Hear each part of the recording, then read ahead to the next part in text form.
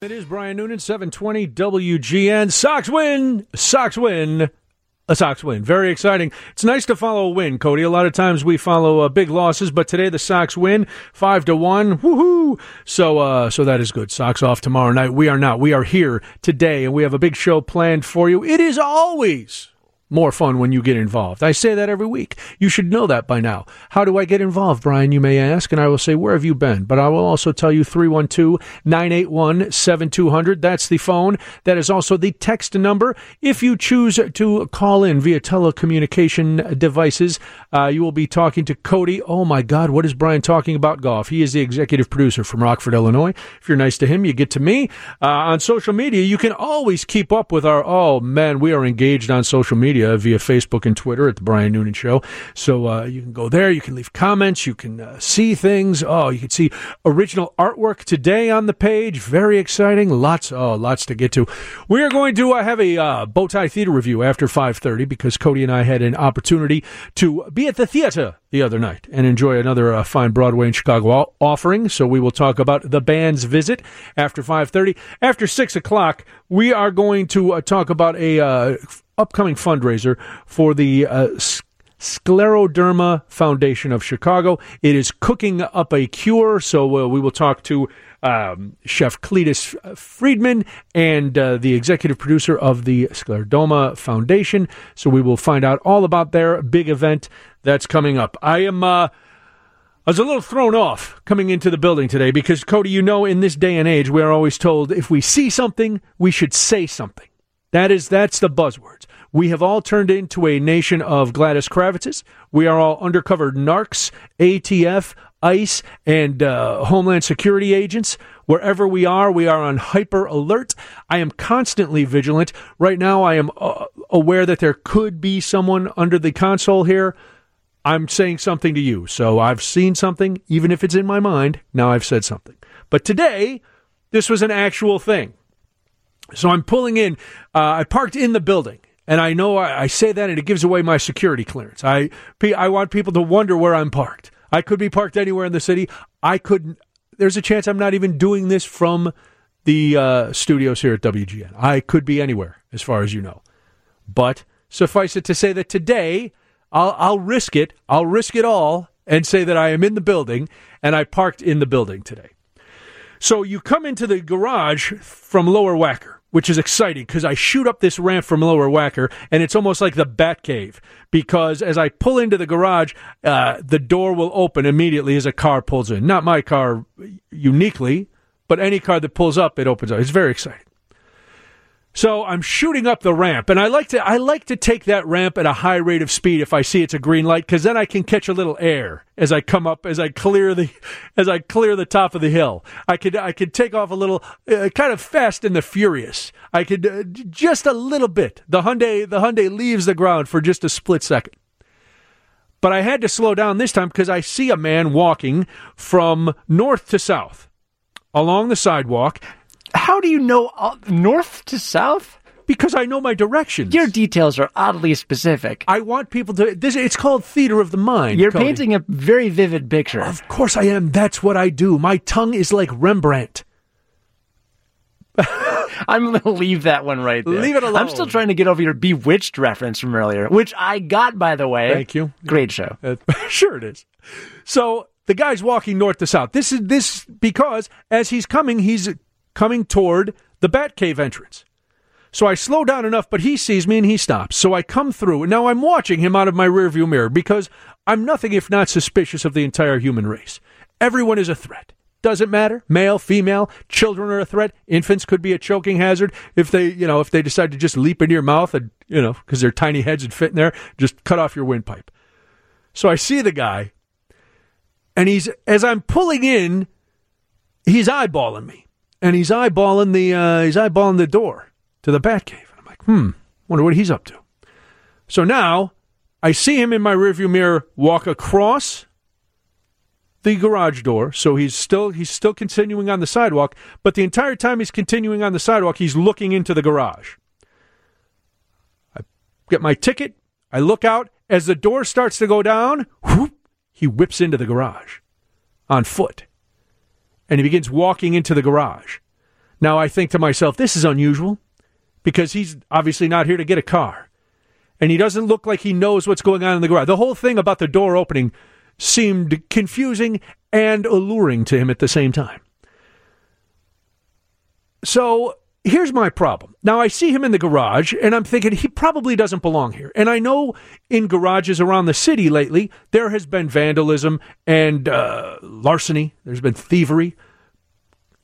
So I'm thinking, this can't be right. So I think, well, I'm not going to park on this floor, then I'm going to go down another floor to protect my car, tuck it away in the corner. So I do that because, why give him the target? He's seen me come in. He knows I'm not going to be in that car.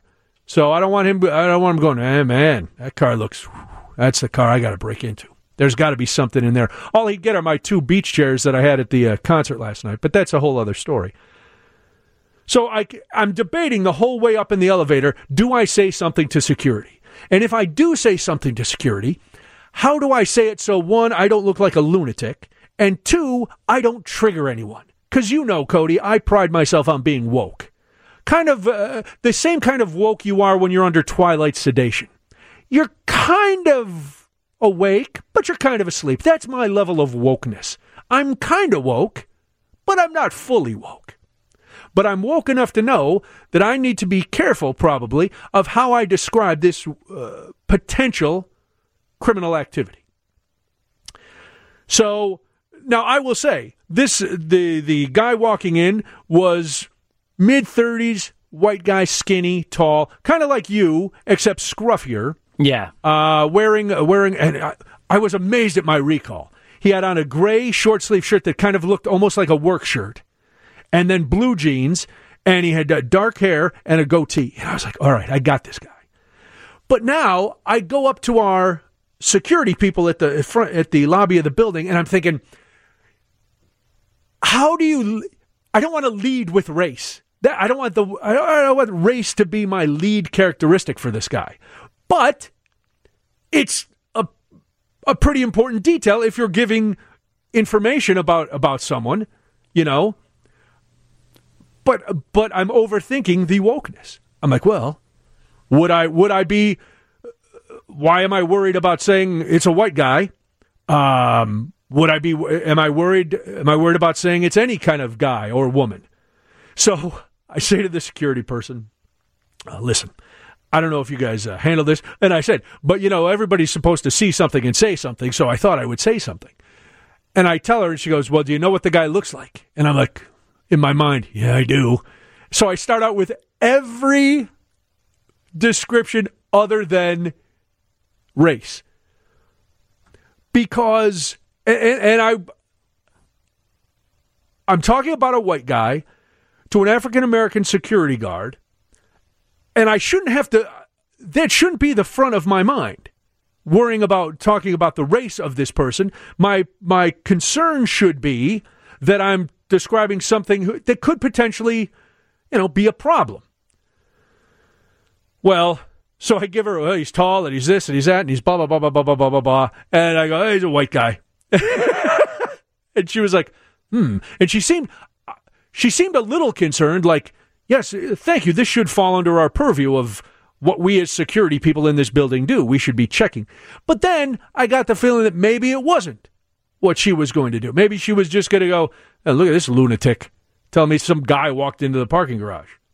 So I don't know. I don't know if I did. I know I did the right thing because I feel comfortable now because at least if, God forbid, somebody's cars are broken into, I alerted them before the fact, But the guy seemed hinky. I'm not going to lie to you. It was sketchy. I'm glad you said something. Do you feel? I feel like we're all. Everyone's afraid to be wrong. And this is the kind of thing that gets people in trouble. Oh, I feel like my heart has palpitations and I might have a heart attack, but I don't want to go to the doctor because I don't want to be wrong. Next thing you know, you're dead. Right. Seriously. Well, if I had seen tomorrow, or we had gotten a company newsletter or an email from the boss going, hey, just so you know, be careful if you park in the building because there were a lot of cars vandalized Sunday afternoon. I go, oh, I could have stopped it. Right, but nobody wants to look or feel stupid, and that sucks. But that's my stock in trade. That's what everyone's stock in trade is, though. It's looking stupid. So, no, I'm saying I shouldn't be that worried about it because, That's kind of what I do. For example, I just pulled my headphone cord out with my foot. So... so you can't hear anything I'm saying? No, now I can. Oh, good. That's good. But this is a thing. I mean, I think you were right. Again, when you see something, say something. Even if you're not sure, you should say something. Yeah, and it's better safe than sorry. And again, it's when you're always worried about, you don't want to offend, but all right, so I say something and they go down and they find this guy just wandering around, and maybe he's up to nothing. Maybe he's just, I don't know. But why would you wander into a parking garage without a car if you're up to nothing? You're probably up to something or looking to get into something. Well, especially on a weekend downtown. Right. I mean, downtown Chicago on weekends in the non-residential buildings, it's like, how many people are here besides consultants? But if you parked in this building, you have to come up the elevator to the lobby. Sure. Or it's connected to the Suites Hotel, and you have to get off and go to their front desk. So there's no street access to this garage unless you sneak in when somebody comes shooting up the hill and takes flight into the door. So it was strange, and it was a strange thing that I was worried about the description. And yes, before anybody asks, yes, I would have worried about that no matter who I was describing, because you don't, in this day and age, God forbid you offend anybody. Yeah, I mean, I imagine if Alfred took the Batmobile out for a little car wash and then was pulling it back in and then went up to Batman and said, there was this short fat guy dressed like a penguin, he had a top hat. I think Batman would appreciate that he said something. You think so? Yeah, He's lurking around and he followed me in? Yeah, or a woman cosplaying as a cat. Ooh. Those are you things. Definitely want her to come in. Yeah, I like that you took this real life, granted a tiny bit exaggerated, episode and turned it into something from the DC universe, knowing that I am firmly in the Marvel universe, and any mention of DC offends me. Firmly. You're not going to see the Joker movie? Yes, it's getting It accolades. won the big Golden Lion. Yeah, the Golden Lion at the Venice Film Festival. Yeah, I've seen the trailer a number of times. Joaquin Phoenix looks terrifying. I will tell you, my wife has a strong aversion to superhero movies. Yes, ideologically, cinematically. Ideologically, She wants nothing to do with superheroes and supervillains. She saw the trailer for the Joker movie before we saw Once Upon a Time in Hollywood at the Music Box Theater, and she turns to me and she's like, "I want to see that movie." Really? Yeah. Widespread appeal. And what is the idealistic objection to superheroes? Ideological objection. It's that, in real life, there are no real heroes and villains, which we can look to history and any current human being to see. Well, sure. So, it kind of... it could train people incorrectly to think that people can be all good or bad, which is never the case. Uh-oh, I got a phone ringing in here. Is that your wife? That's my bat phone. Stop talking about me. That's my bat phone. Someone's in the cave. Alfred might be back. Maybe it's security going, hey, we were listening. We caught this guy. He was breaking into like 1 million different cars. It was insanity. Thank goodness you said something. 312-981-7200. Have you seen something? Have you said something? What was the result? Were you proven right? Did you feel good even if you were wrong? Did you feel that you had fulfilled your civic duty if you saw something and said something? Let me know. We've got so much more to get to. It's 720 WGN. Oh, going back to the 60s. Old school Batman. Adam West. Done a couple crunches. You're making Bewitched references. We got to make all the references, Cody. That's what we do. We make outdated references for outdated listeners. Because I'm an outdated host. It's all, everything is, this is a throwback. You think Carl and Lisa do old-timey radio. This is old-timey radio right here.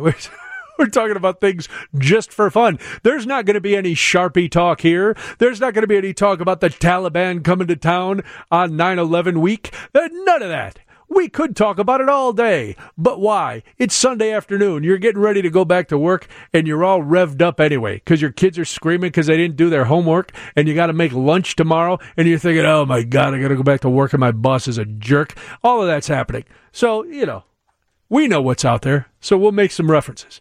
Very proud of my wife. For many things. She's getting her second master's degree. She puts up with me for well over 2 decades. She's done a lot of things to be proud of. Last night, she became a smuggler of the first order. We went to see ZZ Top and Cheap Trick. Talk about a throwback. ZZ Top is on their 50th anniversary tour. Imagine, Cody, this band has been around your entire life plus another adolescent. 50 years of ZZ Top, same three guys. So they're on their 50th anniversary tour, and Cheap Trick opened for them. Another band that has been around forever. Because I looked it up, and Cheap Trick, they broke huge with the live album at Budokan. Cheap Trick live at Budokan. Yes. What do you look so surprised for? Are you leaving? He took his headphones off. He's like, I can't listen to any more of this. So that was in 78. So Cheap Trick has been around a long time. ZZ Top been around a long time. They both put on great shows last night. It was a lot of fun. But, we were going and we were sitting on the lawn like we always do. And my wife had this thing called a Portofino. It is a purse. Now, she got it because our daughter, who is in New York working on a TV show, one of the producers at this show got a couple of these purses as a promotional thing. And basically, if you haven't seen the Portofino, it looks like a beautiful lady's handbag. They come in all different sizes, and they hold anywhere from 1 to 2 bottles of wine in a pouch that's in a hidden inner insulated compartment. And then there's a little flap where a tapper comes out of this pouch. And you can then have your wine or whatever you filled the pouch with. Theoretically, it could be pop. It could be milk, whatever you like to drink when you're on the go and can't bring a cooler with you. So my wife says before we go, you know what? I'm going to try this. I'm going to try the purse tonight. I'm going to load up a bottle in the Portofino and take it with. And then, because she is a good, law-abiding, honest human being, she starts to panic. It was like that scene. Here's another throwback for you, Cody. It was like the scene from Midnight Express when the guy is about to try to leave with a hash all over him. Now, my wife has this pouch of wine in this leather handbag, and it looks, and I keep saying handbag because I'm 87 years old, a purse, and it looks. You would never know. You would never know that this bag held contraband. The whole ride down. Well, what if they catch me? I go, well, I'm walking in before you. So if you get caught, call me and I'll come bail you out. I said, I don't think they're going to throw you in concert jail. I think they'll probably just, if they do figure it out and find not only the insulated inner compartment holding this pouch of wine, but also maybe the flap that the tapper will come out of. It's ingenious, Cody. You got to look this up and see it. I said, well, then we'll figure it out. So we go up together. Now we have our chairs, our chairs that we take with us to sit on the hill, and you're allowed to take the chairs. And the chairs have a little pocket on the back. They open that up. Water bottle, we have to just break the seal. And okay, that's cool. They break the seal and then close the water bottle up. And Debbie starts stammering like she is a really bad Scarface. Like she is smuggling in weapons of mass destruction to the concert. And she's... and I'm just ahead of her. So I clear the metal detector, and I stop, and I turn, and I'm watching, and I'm seeing her eyes darting around, and the woman opens her bag and looks, and then Debbie goes, there's a bottle of water in there. And I'm like, shut up.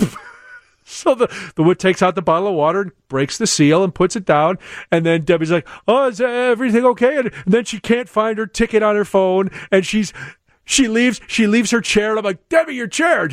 The whole thing, just to get a bottle of wine through the purse. Well, we get in, and then we're sitting up on the hill, and I'm like, well, are you going to have some of your wine? What if somebody sees me?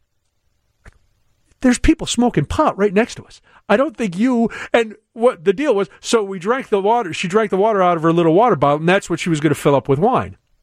And me too. I don't want to make it sound like she's the only one who's going to have some wine. But then... She wouldn't tap it until it got dark.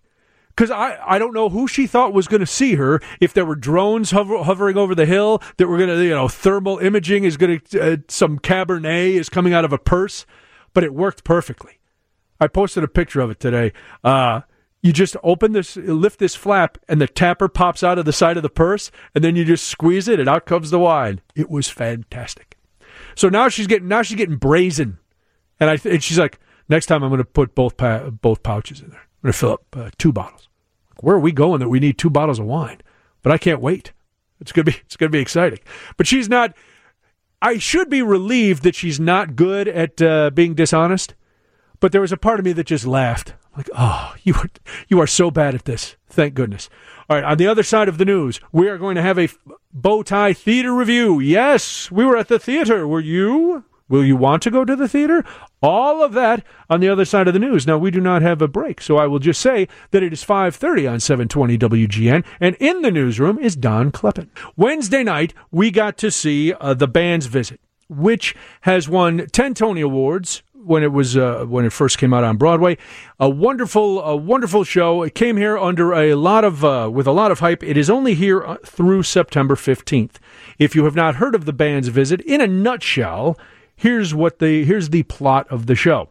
It's after a mix-up at the border, an Egyptian police band is sent. They go to a remote village. They go there by mistake because they think they're supposed to be playing a concert in one town, but there's a mix-up in the translation, and so they end up in this other town, which is basically in the middle of nowhere in Israel.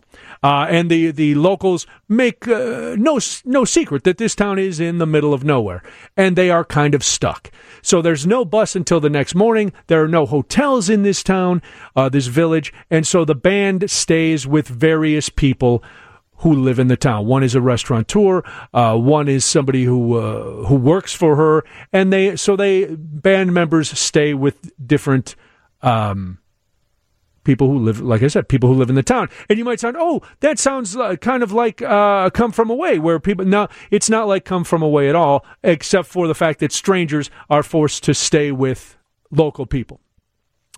So, through the course of the show, the members of the band interact with different locals from this town, and the music that the band plays and the experiences that the townspeople have had kind of mingle together to change their lives or give them a different perspective. Now, I will say this at the outset. If you go to musicals looking for pure escapism and big, huge production numbers, this probably is not the show for you, because this is a show that has a different pacing. The story is good, and the actors and actresses in the cast does a phenomenal job. But it is not a big Broadway spectacle musical. It is a more internal production. The story is a little more introspective, and it's at times a little depressing because the people in this town feel trapped and they don't know how their lives can get better, and this is their circumstance. They're in this place where it's a cafe and apartments, and that's it. And so as we learn about the different people in the town and their different hopes and their dreams and how their life has gone, and have we lost out on opportunities because of where we are and the fact that we never left, and the band is leaving and can offer a little bit of perspective. It took me a while after the show to kind of absorb a lot of this, because it's not a fast-paced thing. I will say that I mentioned the cast is great, led by Sasan Gabay as Tufik. He plays the leader of the band, the older officer who we learn something about him later in the show, and see him make a little bit of a transformation toward another person in the band who he had a relationship with differently at the beginning of the show.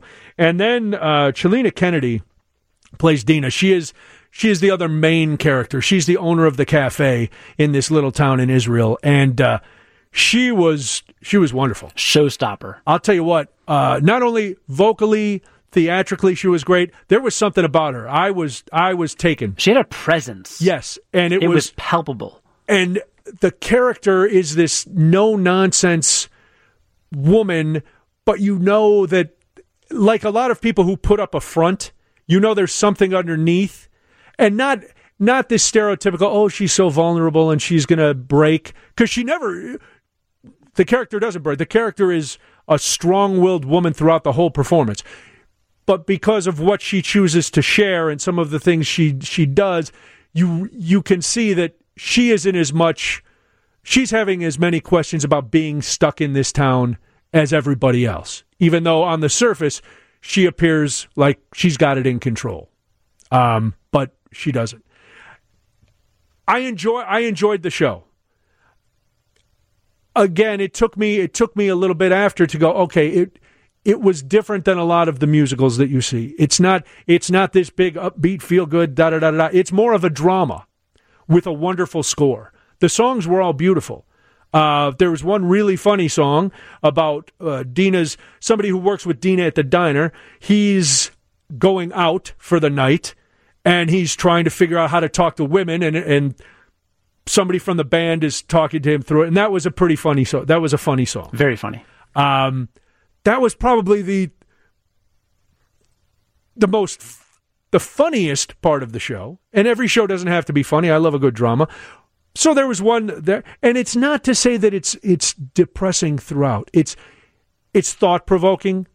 It's emotional.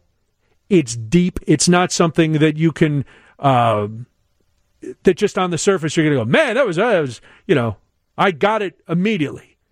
There's layers to this show. A lot of layers. There's a lot to unpack. What did you think? Because I'm telling you, since you were there too, people want your opinion as well. Yeah, there's a lot to unpack. It's funny, you talk about theater, and when you go to the theater, you'll maybe go to a drama or a comedy, and there's clearly delineated genres within theater. Mm-hmm. But then you get to musical, and musical's kind of all... But, it's all kind of the same flat thing, right? But there is a massive difference between something like Joseph and the Amazing Technicolor Dreamcoat, or Cats, or an Andrew Lloyd Webber, or Tootsie even. Right. Or Come From Away, which we just saw, which was, again, another phenomenal show. Right, yeah. Or this, which is, again, kind of almost plays more like a drama with some songs. Yes. I'm the most reminded of several years back, I saw Billy Elliot and Wicked in the same year. Okay. And Billy Elliot felt like kind of a drama with some music and some numbers. And then you go to Wicked, and it's like over the top, just huge staging and big songs and big moments. And are you choked up? Are you okay? Do you need a Heimlich? Excuse me. That's all right. I don't want you to get hurt. No, I appreciate that. You're very invested in this Talking's review. very hard. Hey, man. Listen, people think it's easy. Just run your mouth. 4 hours, 2 hours, whatever. So, yeah, this is in the more understated realm. Like, they don't sing their first song right away. It just opens with a really funny shot, and there's a humorous little kind of sketchy scene in the beginning, and then they get into all the confusion. And even the first couple songs are like a minute. They're not even full numbers. Yeah. They're so short. And there's no big production numbers. It's the scope is small. Like you're saying, it doesn't have that giant when I saw Aladdin and obviously the cave and You Ain't Never Had a Friend Like Me, that's a showstopper moment. This had a lot of small moments, and a lot of small moments where the music accentuated the story.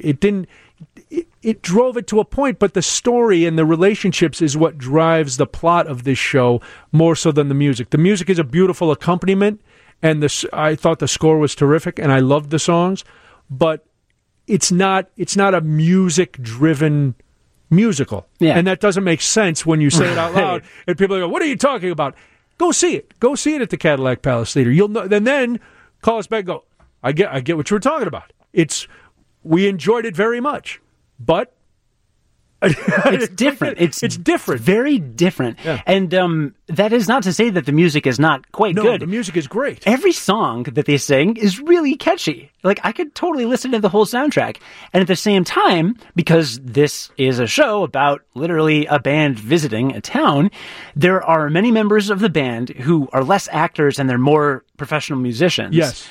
And they play this. What is even the genre of the music? I guess it's Egyptian. It's traditional. It sounded like, because when they came out this is not a spoiler. After the show is all over, the band comes out and actually shows you that they can play.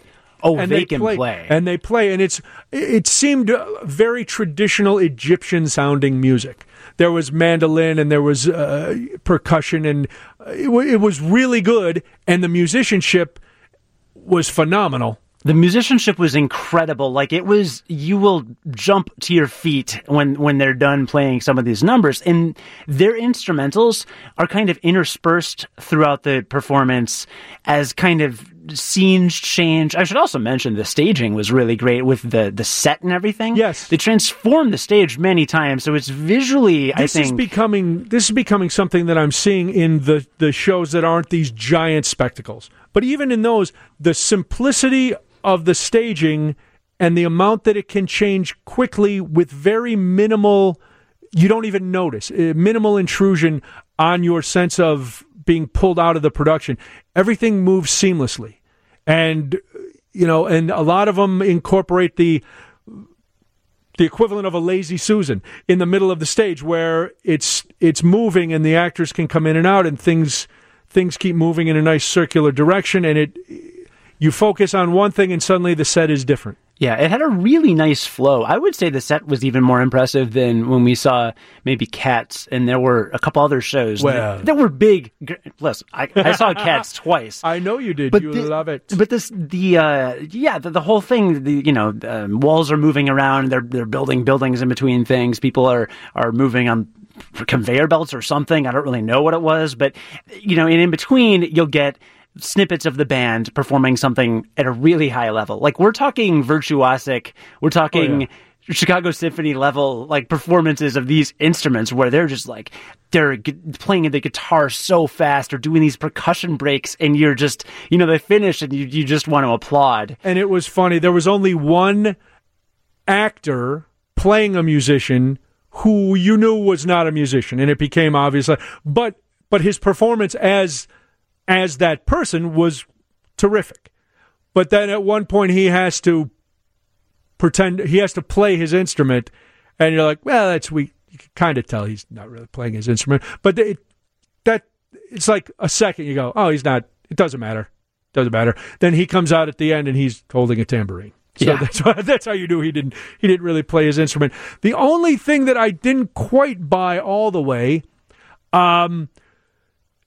was the relationship between the two main characters, Tufik and Dina, because I couldn't tell if it was supposed to be romantic, and I think that's from her perspective it was supposed to be, but from his it seemed more paternal, and so I wasn't sure about that.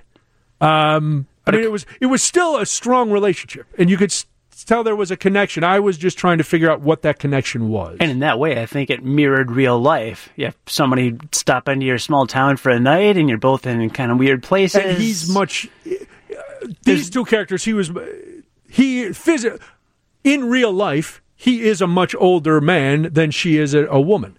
So there is that. So maybe that played into it for me as well. Art imitating life, I guess. Yeah, I would say, it wasn't like a clear-cut kind of Disney romance kind Thank of goodness. situation. I don't want a clear-cut Disney romance situation. Yeah, it wasn't a two-dimensional thing. There's a lot to unpack. I mean, really, and it's one 90-minute show, no intermission. Right. So it's, you get in and out of there pretty quick, but once you're done, there's a lot to think about. There's a lot of themes. I kind of wish I could see it again, to be honest. I can understand why it won so many awards. Oh, right. It won a lot of it. Won Best Book. It won Best Musical. It won Actor Awards for some of the cast. It was,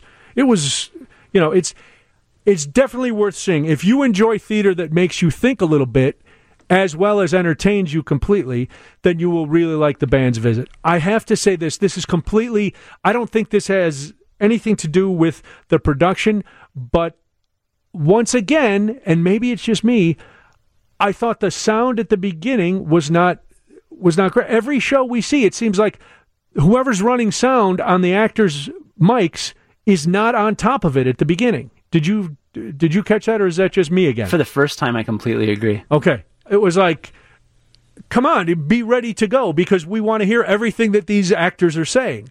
We want to hear the music. We don't want to go, it's a little bit muffled.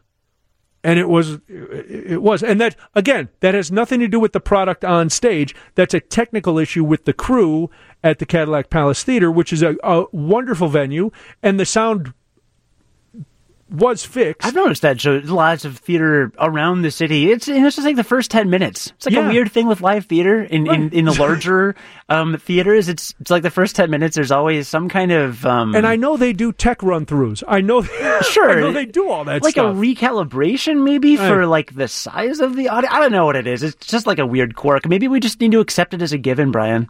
I can't. I can't. And again, I don't hold that against the cast or anything. It's just something that we're noticing more and more. All right, so the Band's Visit, out of 4 bow ties, I give the Band's Visit 3 bow ties. Very good review. 3 bow ties. The Band's Visit runs now through September 15th at the Cadillac Palace Theater. If you go to BroadwayInChicago.com, you can get your tickets. If you like to think, if you want to be thoroughly entertained and then have to, on the ride home, put a little thought into what you just saw, you will love the Band's Visit. And again, the work of the cast, especially Sasson Gabay and Shalina Kennedy, was exemplary. So 3 bow ties for the Band's Visit. You don't have an official branding, but a rating rather. 3 video game controllers? 3 video game controllers. Something. No, 3 Donkey Kongs. Yeah. 3 Donkey Kong barrels. No, I agree with that. I totally agree with your assessment. I would say if you're looking for a nice date night at the theater and you want a little bit of really good professional music on top of that, then bring your date. If you're seeing somebody or your partner doesn't love the big show-stopping musicals, this is perfect. It's a great night at the theater. It's a great night for very, very good, high-caliber live music, and it's not too over the top with the musical cheesiness, really, in any way. So, exactly. Yeah, there's none of that. Very accessible and definitely recommend it. All right, so go see the Band's Visit now through September 15th at the Cadillac Palace Theater, another Broadway in Chicago production. Go to BroadwayInChicago.com to get your tickets. After this, there's more. It's WGN. Roger has joined us now, coming from where he comes storming in after our Bowtie Theater review of the Band's Visit. He says, I saw that movie. I didn't even know it was a movie. Yeah, 2007. Really? Yeah, it was at the Cannes Film Festival. Oh. It was entered by Israel for foreign language film to the Academy. Really? Academy Awards, 80th Academy Awards, but apparently, according to the listing here, it was rejected because it contained over 50% English dialogue. Is that right? Yeah. All right, well. So I will say the production at the Cadillac Palace Theater, 100% English dialogue. Yeah. That's actually not true. Oh, no, you are correct. There was a bunch of true. There was Arabic and Hebrew. Yes, you're right. Yeah. All right. And there is... I guess because I understood with the gist of everything, I went with that. It was incredible how much they could speak in Arabic and Hebrew, and you still understood what they were saying. Yeah, you might not have gotten the exact, especially if they were arguing, but you knew, I know what this argument's about. I can see what they're doing. Can I also say really fast? Sure when I read the description of it, kind of going into it, the clown movie or the Band's Visit? The Band's Visit. I got you. When I read the description of the Band's Visit on Wikipedia, I kind of looked and I'm like, oh, this is going to be some like ideologically heavy-handed geopolitical like conflict of religions because it's an Egyptian band visiting Israel. Right. You just assume there will be something political or some statement. No, it's a slice of life. Straight up slice of life. It could have been a bunch of white people, could have been a bunch of Asians, could have been anybody. And there's, when they first arrive in this town, you can see the townspeople looking at them because they're a police band, so they're in uniform, and you can see the people looking, and there's a couple cracks about the army, but that's it. There's no message, no geopolitical message. Yeah, there are messages throughout, but no geopolitical messages. All right. So how was the movie, Roger? Excellent. Excellent. I was pulled in right from the beginning. Then there was a little spot where I'm thinking, all right, this is not going to be as great now as it was before, but then it comes right back in and really pulls you into the relationship and to the band, the interaction of the members in their environment. And it just kept me going all the way through the film. It was an excellent film. It's extremely highly rated, considered one of the best films of that year, of 2007. Very nice. Well, you should go to the Cadillac Palace Theater and see it before September 15th, but then you can watch the movie. Or watch the movie, then see the play. Compare and contrast. Who knows? I was very excited about this story. It's extremely on brand for me, about this kid who's making bow ties to help animals in shelters. Kid in Vermont making bow ties. All about this kid. I love it. You can look it up. He designs and he creates things. He's only like a middle schooler. I think he's 12. He's making these bow ties. It's very, very. It's. Have you seen this story? Yeah, looks very cute, very cute. And I that's right up your alley, Mr. Bow Tie. Right up my alley. Oh man, I got Cody to order a bow tie because we're going to an event on Friday. Really? Yes, we're going to. We were fortunate enough to be invited to the Greentine Ball, which Ro and Anna, you may hear them during the week in the afternoons. Ro Khan and Anna Devlantes, they are emceeing the event, but Cody and I are attending, and. Cody reached out to me. He didn't take my advice. He reached out to me for a couple places to buy bow ties, and I gave him a couple of my favorite sites, and then he found some on his own, and much to my chagrin, he did not go with a self-tie bow tie. He did not want to challenge himself to learn how to tie a bow tie like a true gentleman. Mm-hmm. He bought one, he bought a cheater bow tie, pre-tied with the strap or the clip-on? I hope it's the strap. The strap. Okay, I'm just asking. Wait a minute. Both are bad. You know how long it took me, and I'm an idiot. You know how long it took me to learn to tie a bow tie? 3 minutes. I watched a YouTube video. You know what? When I walked into Men's Warehouse and I said, I need a tuxedo for my wedding last couple of years ago, the guy goes, okay, cool, here's what you need, here's the bow tie. And it was a wrap the thing around the deal bow tie. Sure, because most people are afraid to try to tie a bow tie. Most men would rather just put it on. Because it takes a little practice, but at the end of the night, you get to rat pack it. You get to untie it and let the bow tie hang there, undo the first couple buttons of the tuxedo shirt, and then you swing, baby. You're platinum. You look good, you feel good, and and the ladies appreciate it. They're like, here's a guy. I know you're married, but your lady would appreciate it. No, I'm saying I've got the strap. I can just unhook it and then let it hang. And then you look like every kid at prom who's throwing up out of the back door of a limo. That's what you look like when you undo or every kid every guy who's the groomsman in his first wedding. And, all your friends are like 23 and then they all take their bow ties off. Or they they unbutton their shirt and then they strap the bow tie back around their neck because that's funny. Because I saw John Belushi doing it at Animal.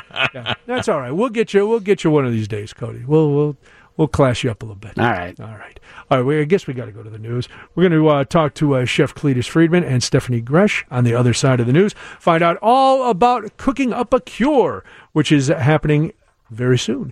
Chicago stories told 24/7 on 720 WGN Chicago. Smart speaker users, just say play WGN Radio on TuneIn. It is 6 o'clock with the news. There he is, Roger Bell. If you are looking to do some good and you think, I like to help out a worthy cause, I also like to eat and drink fantastic food and drink good beer and wine, then Thursday, you need to be at City Hall for the Cooking Up a Cure fundraiser. It is all to help the scleroderma. Let me introduce Stephanie Gresh, who's the executive director of the Scleroderma Foundation of Greater Chicago. Am I saying it right? Am I getting anywhere close to the correct pronunciation? That was very close and very correct. Right. Scleroderma. Scleroderma. Yep. Okay. The event, Cooking Up a Cure, is for the Scleroderma Foundation. Many of us, myself included, until I started researching you guys coming in, and Chef Cletus Friedman is here as well. He is the event chair this year. Welcome, Cletus. Good to see you again. So I didn't know what scleroderma was. I hadn't heard of it before. For those who are like me, what is scleroderma? Scleroderma is an autoimmune disease, and it's typically characterized by hard skin. The word scleroderma actually means hard skin, so it's hardening of your skin externally. I've actually had patients describe it to me as it feels like I'm turning to stone. Oh, my God. Because your skin, you lose elasticity in your skin, and kind of the same thing is happening on the inside. Okay. So your lungs can be affected, fibrosis of the lungs, your heart, your kidneys, your gastrointestinal tract. So everything's kind of coming to a stop. And what I found interesting and scary is it predominantly in women this is happening. It is. It's something like 80% female. Now, I know that there's no cure. They don't know why this is happening. They don't know where this disease comes from. So do they have a hypothesis on why women more than men? No, and I think that's pretty common among autoimmune diseases in general. A lot of autoimmune diseases are that way, but no, we don't know why. They don't know what causes it, and not really sure why it's predominantly women. And how many people are affected by scleroderma? Well, the best estimate that we have is around 300,000 people. But I think what's more important is the fact that so many people are being misdiagnosed and going undiagnosed, and that's part of the problem. And that's why we try to raise awareness. A lot of physicians aren't that familiar with it, and so we really, the awareness piece is important to us because we want to make sure people are getting that early diagnosis, because then we can get them to the right physicians, we can get them treated properly. Is this a disease that has come to the forefront more recently? Because when you say, a lot of physicians don't even know what it is, I'm like, how can that be? If this, unless it's something that is relatively new on the scene, and most physicians haven't seen it, so they wouldn't know how it presents. Yeah, and that's why. Yeah, because it is fairly rare. A lot of them haven't seen it or haven't treated anyone with it, so that makes sense. And what, at this point, with no cure and with no way to know how somebody gets it, how are patients being treated? So there is no overall cure or treatment for the disease overall. So they basically have to treat the symptoms. Okay. So if you have,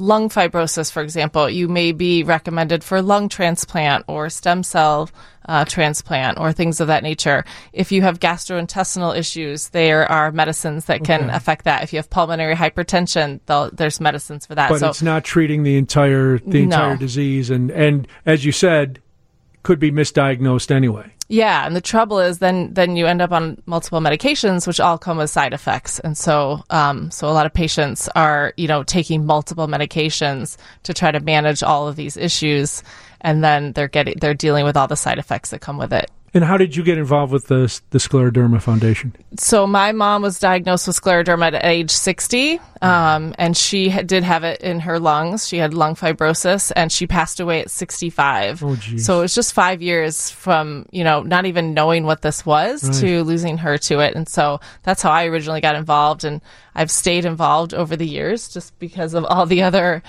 families and patients I've met who are still dealing with it, and just want to see some progress made.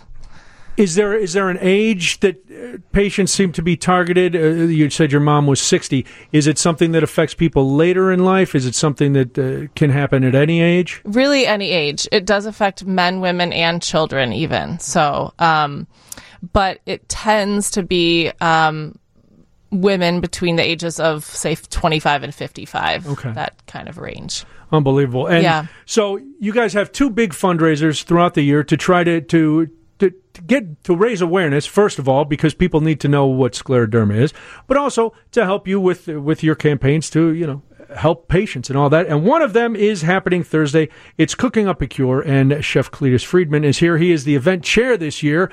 Cletus, give people your resume. You've worked at Heaven on 7. Now you're over at the restaurant on the lake, at the Theater on the Lake. Yeah, I was at Fountainhead. I had my own place, City Provisions, for a while. You've been around. You've done some things. I've had a good time.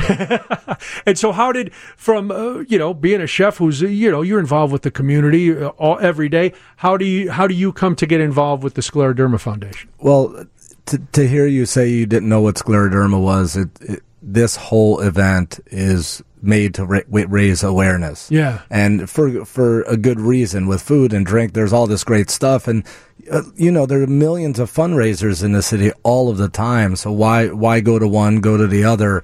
It seems every week, and you can't say, well, this cause isn't good. All the causes are good. Everybody needs to raise money. Everybody needs awareness. And you have great people involved in all of these. So for the people out there, it's hard to say, well, I'm going to go to this one. Right. And we want people to come to this to learn about scleroderma, but also because we have some of the best people involved. My father died of scleroderma. He was 51. Back in 91. So, and he was diagnosed a little over a year before he died. So, and back then there was nothing. They offered a lung transplant, but they couldn't guarantee that it wouldn't reoccur in this new lung. So there was just a lot of gray areas. Yeah. So when I had City Provisions, I went to the foundation. I said, I want to do something good for scleroderma and raise awareness, and came up with Cooking Up a Cure. Just so happened that same year, Stephanie and her sister were working on another food-based event. We kind of crossed paths and did the two throughout the year, and then we decided to just focus on one, and that's Cooking Up a Cure. Cooking Up, because what was yours called, Stephanie? Food Fight. Food Fight. Yeah. That was all celebrity chefs doing battle, right? Yeah, they competed against each other. We had a lot of fun with that. Yeah, it was Food great. Fight for scleroderma. So then you two combined, and now it's Cooking Up a Cure. Let's take a quick break, and then we'll come back and we'll talk all about cooking for a cure. And we are going to convince people that yes, there are a lot of great causes out there, but Thursday night there's only one cause, and you need to be at City Hall. City Hall. It starts at 5:30. It goes to 9:30. 838 West Kinsey, of course, is City Hall. If you go to cookingupacurechicago.com, you can get the tickets. You can find out how you can help the Scleroderma Foundation. So we'll talk all about the fundraiser on the other side. It's 720 WGN. If you go to scleroderma.org, that's the website for the foundation. You can learn all about what's going on, what scleroderma is. If you are like me and you are just learning about scleroderma for the first time, take a few minutes. Read some of the things at the website, and then go to cookingupacurechicago.com and buy some tickets, because Thursday night at City Hall, it is going to be a wonderful event to raise money, to help raise awareness, because as Stephanie Gresh, who is the executive director of the Scleroderma Foundation of Greater Chicago, and Chef Cletus Friedman, who is the event chair this year, has been saying, it's all about awareness, right? And is that how, as we were talking during the break about the government funding? But for the government to cough up dollars, the citizens have to cough up some money so that people know what's going on, right? Yeah, I mean, it's really up to organizations like ours to raise those funds and keep research moving forward. It really is. And so this is a big event. Now, Cletus, you said you crossed paths with Stephanie, and you decided, all right, we've come up with this Cooking Up a Cure. So people Thursday night, they're going to buy their tickets at cookingupacurechicago.com. They're going to come to City Hall at 5:30, and what are they going to experience? So at 5:30 we have VIP hour, and at 6:30 the main event begins. Okay. And we have some fantastic chefs for VIP hour. We have Rick Resch, we have Tom Van Lente, we have City Hall, we have Michael Taus from City Hall, all doing VIP hour. We have Snow Leopard Vodka, El Pardita Tequila. We have the Jackson Family Wines. We have all kinds of great stuff going on. That's just the first hour. Right. Then we have, oh my goodness, can I run down the list? Take Mike your Sheeran. time. Yeah, let's give them all Mike shout and Pac Sheeran. We have Tom Levitt, Todd Stein, Trevor Cole, Nathan Sears, Sue Ahn from Band of Bohemia, Barry Sorkin with Smoked Barbecue, Catherine Ann Confections, who always does awesome truffles, made with Eric Mansavage from Farmhouse, Joe Rizza, Carol's Cookies, Ashley Albin, Greg Legatek with Salumi Chicago, and that's just the food. Then we have Stone Brewing, we have Beguile Brewing, we have Few Spirits, we have North Shore Distillery, we have Candid Wines, we have. Nice. The booze to food ratio is somewhat an even playing field this year, so that's certainly not a bad thing. No, not at all. We have some amazing silent auction items, and it's a very intimate space, so people really get to be one-on-one with these chefs and with the breweries and everybody. And it's when you get food and booze together, and you have people want to open up their wallets. Yes, they do. That's pretty much what it's all about. And once they come in because they've heard about it. They want to help. And anybody who goes to these fundraisers, they want to help. But then you get in there, and like you say, you taste some wonderful food. You get to talk to the chefs. Then you have a couple of drinks. And you're like, and then now it's really sinking in what this night is about. Yeah, pull out the credit card. Let's bid on some things. Let's throw some money around. And you talk about advocates. We've been, Stephanie and I have been talking about this. This is our 10th year doing Cooking Up a Cure. Nice. And in those 10 years, we've had some amazing chefs. We have an amazing beverage people come through, and a lot of people involved in our event that really start to understand what scleroderma is. And they go back to their restaurants. They go back to their breweries, distilleries, and they get to talk about it. what'd you do last night? Well, they get to say we did Cooking Up a Cure for Chicago. What's that? And it goes into this dialogue about scleroderma, so the awareness starts to spread and become infectious. And maybe that person's not donating, but now they have it in their head, and they're understanding what scleroderma is, which is really the base of how all the fundraising gets started. And for any organization, and the Scleroderma Foundation is no different. Grassroots, like you said, somebody says something. So now maybe somebody listening tonight had never heard of the Scleroderma Foundation, but they're like, oh, that sounds like something somebody I know had, or boy, that sounds like a horrible disease. I want to try to help, or let me do some more research, and let me go Thursday and. Yeah, it's amazing. I have, just as an example, I had a friend reach out to me recently, and she's always supported the Scleroderma Foundation and Cooking Up a Cure, only because she's a friend of mine, and her next door neighbor's daughter was recently diagnosed, and she's off to college. She's getting ready to head off to college, and so luckily she knew about the foundation, and we were able to offer them some resources. But it's amazing over the years how. Obviously we got involved because our parents, but how close it really is, and how many people are dealing with this, and we want them to know that there's help. Well, that's got to be the scariest thing, because like you said, if your friend, your daughter going to college, that's a young person, and now she's diagnosed with this. If you don't know that the Scleroderma Foundation is out there, where do you go? You're even more overwhelmed than you are. Because you got a diagnosis like that. And conversely, what we've seen with this event as well is people come to this event because it's a great night out for food and drink. Right, you can't get this level of food and drink in Chicago for less than $200. Right. So people want to come and they want to experience that. Now they're learning what scleroderma is. Now they're understanding what the foundation's about. Now they're learning where those dollars are going to, and it sort of means a lot more to them. Now, and then they get to leave. It's an easier sell anytime somebody's having a good time. Yeah. If you were to sit down with a PowerPoint and go, "Listen, we are going to educate you today on scleroderma," and the foundation would be, okay. And, maybe you retain a little bit. But if I'm walking around and I'm talking to all kinds of people and I'm having a good time and I'm in an environment that maybe I wouldn't have been in before, that's going to stick with me. And I'm going to be a little more curious. And then tomorrow, like you said, Cletus, you go, tomorrow I'm talking to somebody else. What'd you do last night? Here's what I did. I remember 11 years ago when I was sitting with the board at the Scleroderma Foundation trying to pitch this idea of an event. Yeah. And I said, people can run 80 flights up steps, and people can run 30 miles and walk 100 miles and do this and do that. But when you get people together with great food and great booze, that's a great fundraiser, and people loosen up, they have a good time, and all of a sudden it's an evening out.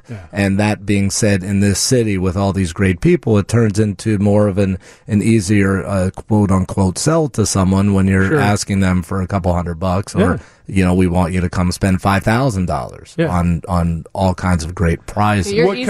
Oh, go ahead. Oh, sorry. So you're easily going to spend this much going out to one restaurant, right? For dinner and a couple drinks. And you get to try all the restaurants that Cletus just listed in one place. And these chefs really go all out. We have to give them so much credit. They really put out some great food at this event. Yeah, they really do go all out, and they have been year after year. And, I was going to ask, how tough is it for, they've got to be clamoring to get back in. It's got to be a good place for you guys to be in to say, well, listen, this year we're full up. You'll have to wait till next year. And this year we're doing it at City Hall, which is a brand new venue. We're super excited to be there. It's absolutely gorgeous. It's a little smaller of a venue, but we're cramming everybody in there. It'll be intimate and fun, and people have plenty to eat. And people always want to know, was it black tie? How fancy do I have to be to come to Cooking Up a Cure Thursday night?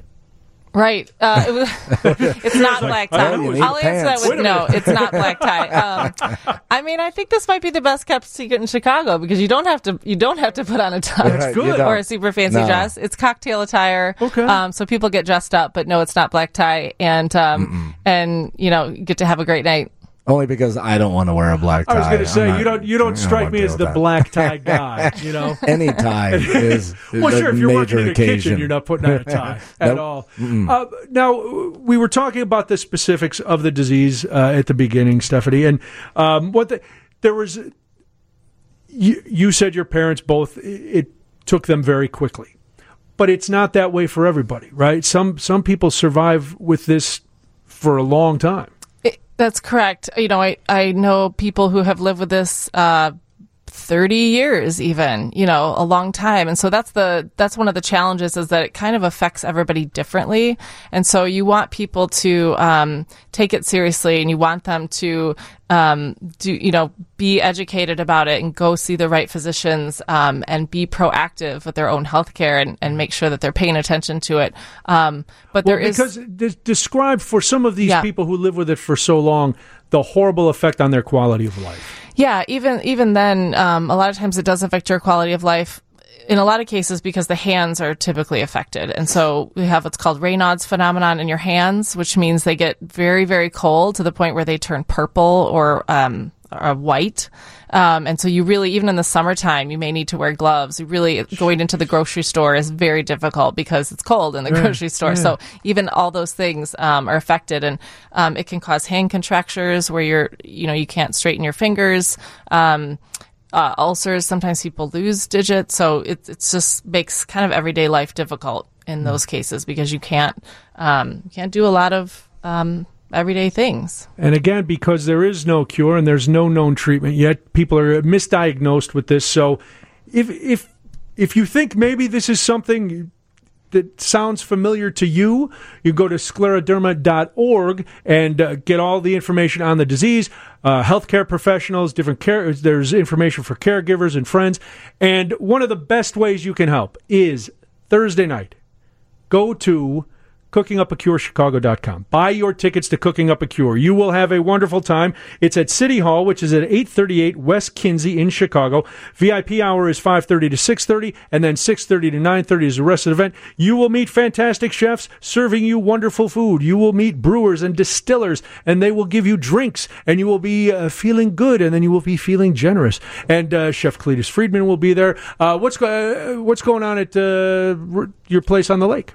Everything's going on over there. Yeah, it's been quite the summer. Things are winding down, which is nice, and then we'll spend the winter waiting for next summer once again. There you go. But this week you're all about Cooking Up a Cure. All about it, and you know what's nice is that this, being on the radio here gives us the opportunity to talk about it, and also when people have these symptoms and they don't know what it is, it's nice to reach an audience that might be saying, this is going on with my hands. They're really cold and it's summertime. What does that mean? Yeah, what's going on? And like you said, Stephanie, sometimes you go in and it seems gastrointestinal. Well, okay, we're gonna treat that symptom, but take responsibility. Know what's going on with you, and support organizations like the Scleroderma Foundation that are helping spread the word and give you the information that you need. And one of the best ways you can do that is to help them raise funds to spread that awareness.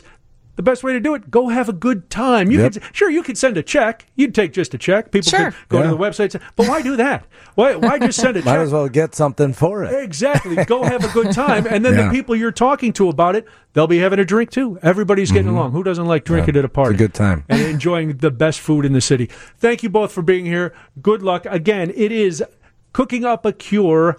It is CookingUpACureChicago.com. Thursday night, from 5:30 to 9:30, 5:30 to 6:30 VIPs, 6:30 to 9:30 the main event. You can go. There's it's for a couple, like you say, about $200. Less. You can't beat it. Less than $200. And you're gonna have a wonderful time. City Hall is at 838 West Kinsey, so go enjoy. Thank you both for being here. I appreciate it. Thanks for having us. Thanks so much. You're very welcome. All right, it's news time. Yes, right? Oh yeah, we don't have to take another break. News. So it's the news. The news waits for no man, Cletus, except me, because I'll talk until I'm done, and he's got to wait. He's not going to jump in. Are you, Roger? No. 6:30. Even when I go to him, update. Yeah, even when I go to him, he's not going to talk. In the newsroom, Roger Badish. Roger, had you ever heard of scleroderma?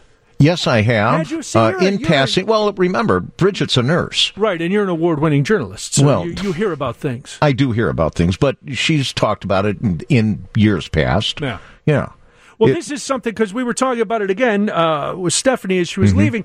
One of the most frustrating things, not only with scleroderma, but with a lot of diseases, is misdiagnosis. Yes. Because doctors haven't seen it. And this is why I don't know if anybody else is like this, and if you want to jump in, 312-981-7200. Now, you've had a lot of experience with doctors because of being sick, but thankfully you're much better now. I don't have a lot of faith in doctors, and that's a sad thing because this week I have to go to 3 doctors, and I'm terrified. 3 different doctors for 3 different things because now I'm an old man, and I guess my body because I treat my body like I treat my car. I don't fix it unless it breaks. I'm not a big fan of preventative maintenance. And I think that goes with a lot of people, actually. It is, and people will joke that it's a male stereotype, and I don't think so. My reason for it is, for my entire life, I was fat. Right. And so every doctor, with every ailment, well, if you lost weight, you'd be fine. Really, I have strep throat. How does it? Well, if you weren't eating so much, your throat wouldn't get infected. What? Honest to God. Right. Now, no, I get you. You know, every and then even, because one of the things they tell people when they're fat is, oh, you're going to get high blood pressure, you're going to get diabetes, blah, blah, blah, blah, blah. I never had any of that. So, but the doctors had nothing to fall back on, so they'd still go, well, being fat, you're going to get it. Really, that's your whole. You spent all those years in medical school, then residency, then private practice to look at me and go, well, fatty, that's the cause of all your problems. Now, if I'm in talking about, listen, my back hurts or my knees hurt, well, okay, I get that. So, I carry that with me anytime I go to a doctor. And I've also had doctors, and it's frustrating. And I know science, and I believe in science, and I believe it's real. Unlike some people who of a different hue, orange. I believe in science, and I believe in medicine, and I know it's. Thank God it's there. Right. But I know for me, a lot of times it's we can't figure it out. And so I'm like, and then when I really do need a doctor, I can't get in to see one. Well, do you have an appointment? Well, I'm trying to make an appointment. We can see in 3 months. Well, see, here's the thing. In 3 months, it'll either have fixed itself, I'll have learned to live with the pain or the disfigurement, or I'll be dead. So maybe, I don't know, a week? Can we make it within a week? No. We don't have anything for a couple months. So I'm like, you know what? At this point, I'm going to treat myself like an animal, where I'm just going to go along and until you keel over. Until I drop. No. Well, I'm trying. I know. I'm trying to go. Like I said, this week there was a couple things. I'm like, all right, I should probably go to the doctor. But I don't hold out a lot of hope. Not for my long term. Not for my longevity, but just for the fact that any of these things will be revealed or fixed. All right. So you have to have some semblance of hope because you made the appointments. I get it. You know what I'm saying? I made the appointments. Why? To silence my lovely wife. Oh, she's been bugging you. Well, no, she's a big proponent of go to the doctor. Okay. If something is wrong, go to the doctor. Right. And then I give her my whole spiel about why I don't go to the doctor. And she shakes her head and calls me an idiot and then storms off into another room and then comes back and goes, you should she call cares the doctor. about you. Whatever. She's right. Well, she's right about what? That I'm an idiot? No, of course she's right about that. Duh. When you feel sick, you go to the doctor. Yeah, but I think what he's getting at is the medical profession is changing. There are a lot of outpatient offices now throughout the U.S. They're not in the hospital. They're not at the doctor's office. It's these little offices, satellite offices affiliated with hospitals that you go to in and out. That's what they want to see now. I'm like, we as humans are like going to the doctor is like going to a Jiffy Lube. In and out. We don't really know our doctors that much anymore, unless you go to a specialist and you go to them for a long time. Like I'm sure you know your specialists, right? I've got 2 of them, right? But when I go to the doctor, it's whoever in the group is available, right? Or like this week, it's a couple specialists, but I don't know them, and they're not gonna they're gonna look at me and go, well, lose weight, and I'll strangle them. But I didn't know my specialist before I went to see them. But did they take more time to talk? I think mine did, and I'll tell you why. Let me guess. Is it because your condition was very serious? It was serious, but I made a point of being proactive. I had tons of questions, and I wasn't leaving until I was clear on every point they were making. I needed to. So you made them stay in that room till they were done answering your questions. And not just answering the questions, but that I understood what they were saying, especially if there was medical speak.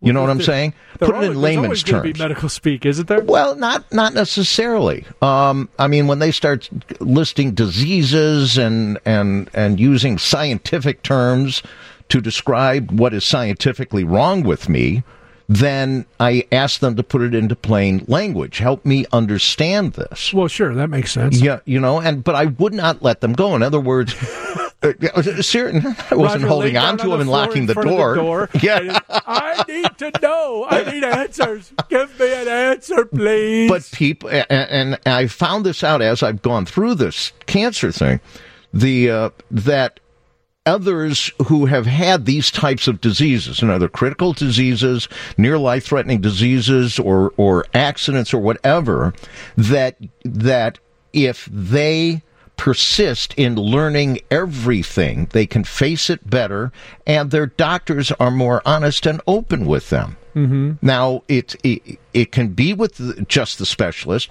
I happen to be lucky that my private physician, well, not private, but my Wow, Roger has his own physician on call, Cody. Newsroom must be where the money is. Actually, I do have his cell number. And I fly to him in my private jet, the Badish 1. The Badish 1.5. Yes, and I fly over there to my island where my private physician, what are you, Jeffrey Epstein? No, of course not. I'm kidding. So, but our regular physician, who, that's all he does. He just sees patients day and night long. He doesn't work out of a hospital. Okay. A lot of physicians do, so that's why they don't have office time. Who do you go see, Moonlight Graham? Huh? Yes. Darn tootin'. Bert Lancaster comes to your house. This is my guy I've told you about, the one who has the bar in his office. Oh, that's right. Yeah, remember? Now, see, that's the kind of doctor I need to go to. I know. You should go to him. I don't think I have what you had. It doesn't matter. He's a general practitioner. He covers everything. I'll go in and I say, my left shoulder was making this squeaky sound this morning. Boom. He knows what it is. He prescribes either medicine, or he sends you to physical therapy, or he's got a specialist. And that's how I got my specialist, through him, because he cares about his patients. I'm very, very lucky. Bridget and I are both very lucky. We both see him, that he is that good. He cares about his patients. He stays up to date on everything, and he's not going to BS you. Well, and he'll sit there and talk with you about this stuff. You're very lucky. I have not found anyone like that. Well, see me before you leave. Well, I know it doesn't help this week. But geographically undesirable. No, it's well. Trust me, it's well worth the trip. Maybe he's got a good selection of scotch. Listen, I have a lot of booze in my own house. I don't need to do a copay to get some booze. My deductible is not going to be. If I'm going to blow my deductible on booze, I'm going to be doing it on my own time, and not sitting on a piece of butcher paper waiting for a guy to come in and examine me, bend me over, and make me cough.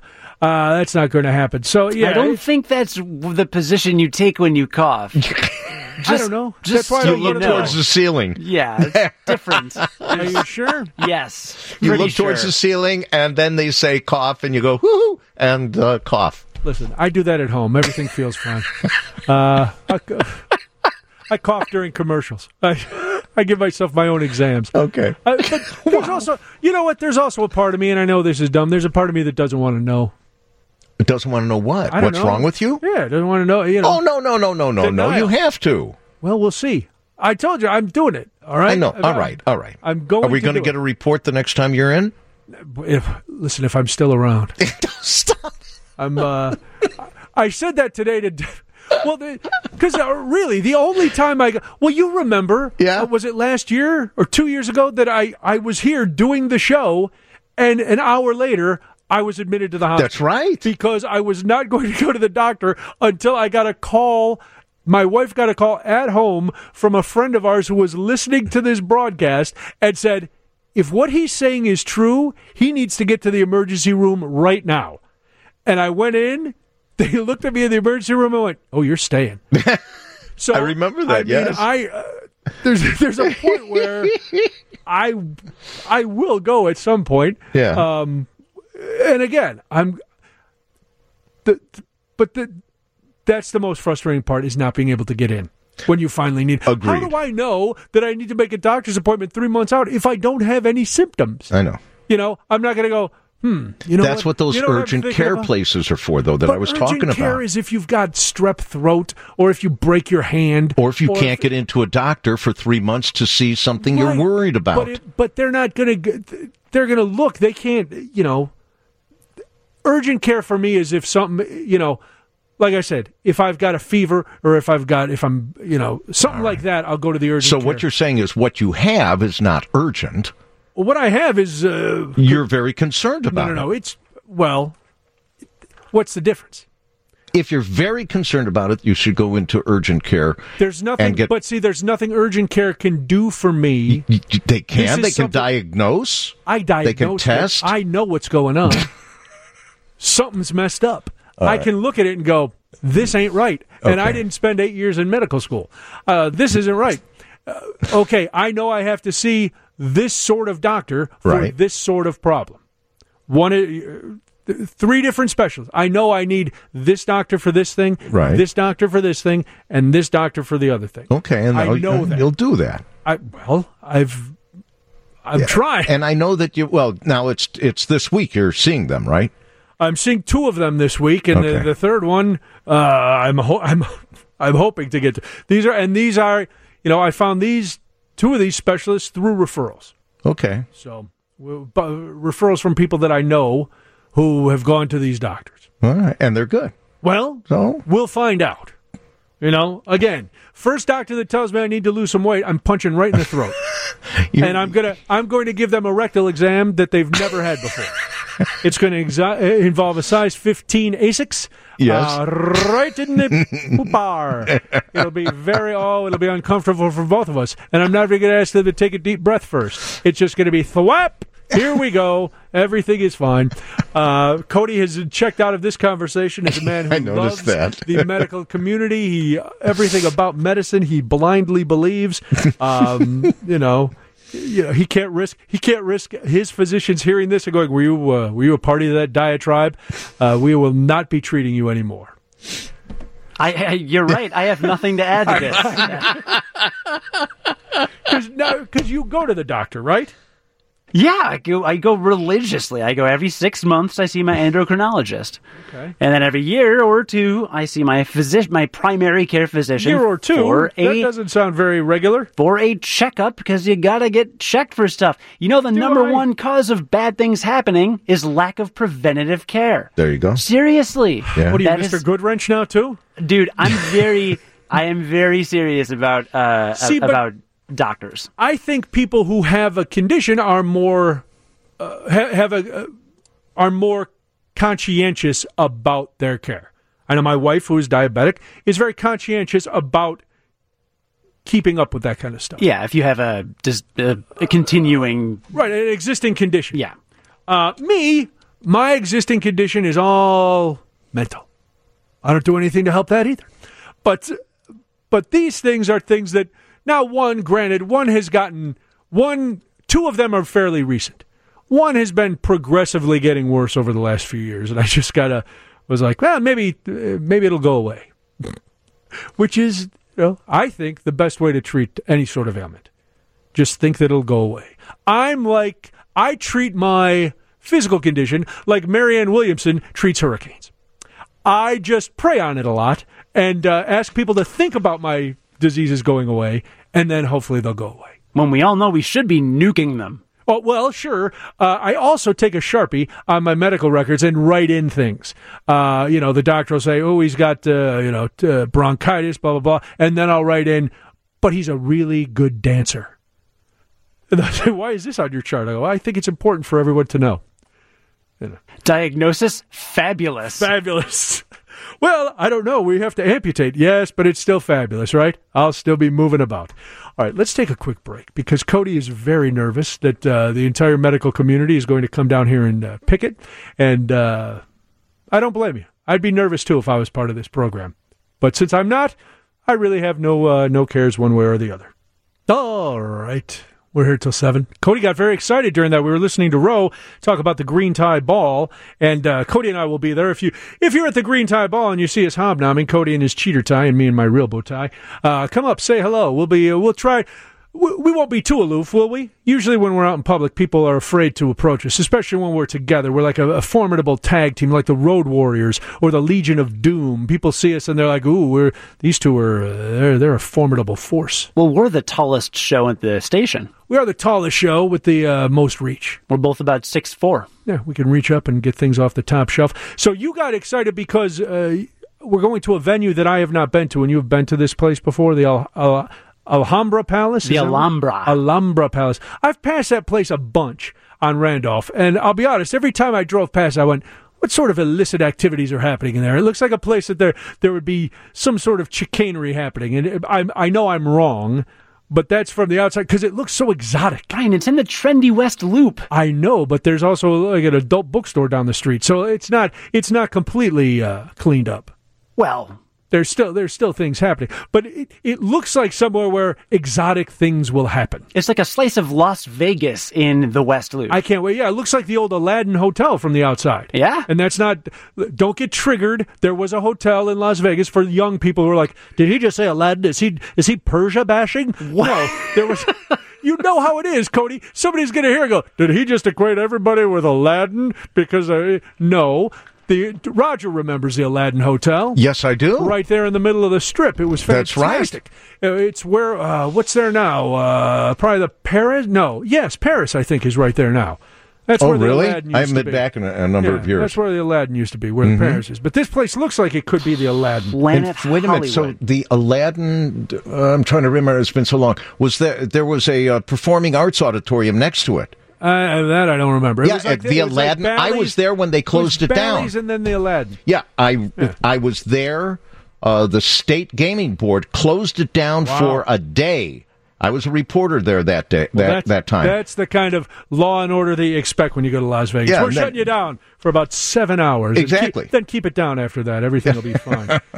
Karen Conti's here. She may want to talk about the Aladdin Hotel. Did you ever go to the Aladdin? Did you ever go to Vegas back in the day? No, that's not my deal. No? I know people love the place, but I just don't find anything interesting at all about it. I don't anymore, quite frankly. I like back when I first went, and there were still some of the small casinos, and it still had that kind of feel where you never know if you upset somebody, you might end up in a ditch. I like that. That's appealing to you. Well, it gives the whole thing a little more gravitas. Now it's all like, oh, look, everybody's happy. I'm not a fan. But have you been to this Alhambra Palace? You ever been there on Randolph? I have. I was there right when it opened. Really? Yeah. Do you like it? Because Cody can't stop raving about it. Well, the problem is I went there right when it opened. Okay. So they hadn't worked the kinks out, but it's really an amazingly beautiful place. I can't wait. Now, I don't know about the food. How the food was like okay when I was there. I've heard it's now better. Yeah, this is all these big chefs for this Green Tie Ball on Friday. Oh, interesting. We are, Cody and I hobnob, Karen. We're in the big social circles. We're out with the movers and the shakers. I feel so little.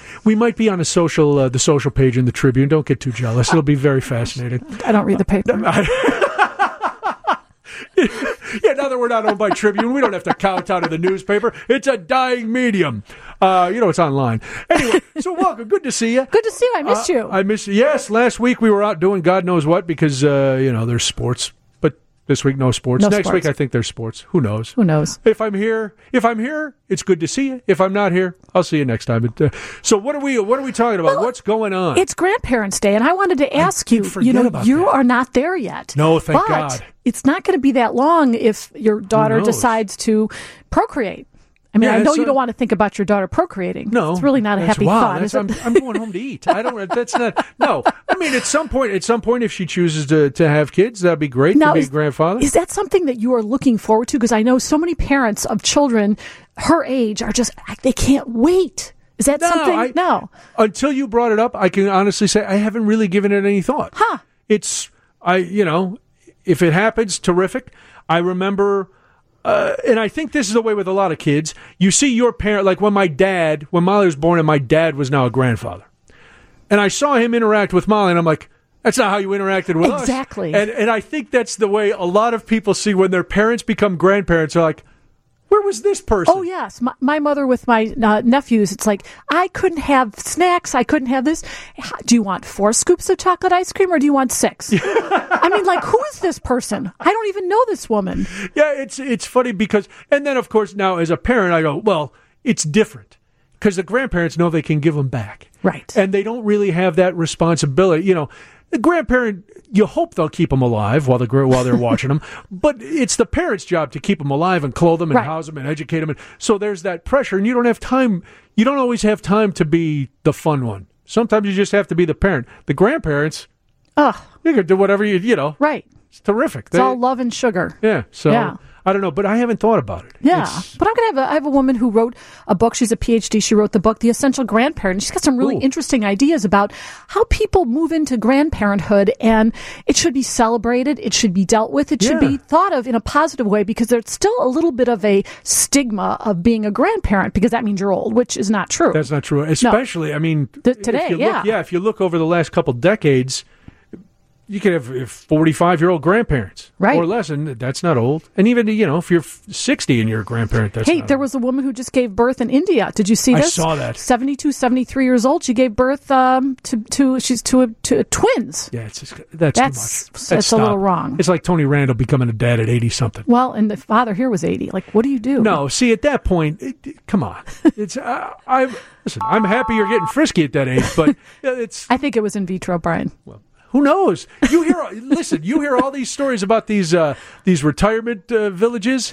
Oh man, that's venereal diseases are a huge upswing. Oh, come on. Check it out. I'm not lying. This is not just me making stuff up to sound salacious.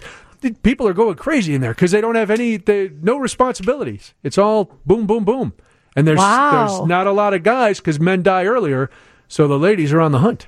Good this for them. Is all news to me. Well, ask the grandparent lady. I'm going to ask your her. expert. Also ask, if you would, because this is something that I just read a big article about it. Grandparents resenting the fact that their children are now like telling them how to grandparent. Because, like, I remember when Molly was born, all of a sudden we thought we were the experts on parenting. Right. And my mom and dad didn't know anything, even though my 4 brothers and I are all still alive. Right. So, well, it goes both ways. I think the parents are telling the grandparents how to parent, and the grandparents are telling the parents how to parent. Yeah. And there's a lot of know-it-all stuff, and I think the gist of her book is you got to take a deep breath and just see your grandchildren and love them, and you're not making the rules anymore, but you're just going to follow the rules. I mean, if the mom wants to feed them organic grapes, we'll feed them organic grapes. Yeah. Instead of Pringles. So, give them a couple Pringles. Give them more on the side. Yeah, well, you're the grandma. All right, well, it sounds fascinating and fantastic. All of the F words, not all of them, most of them,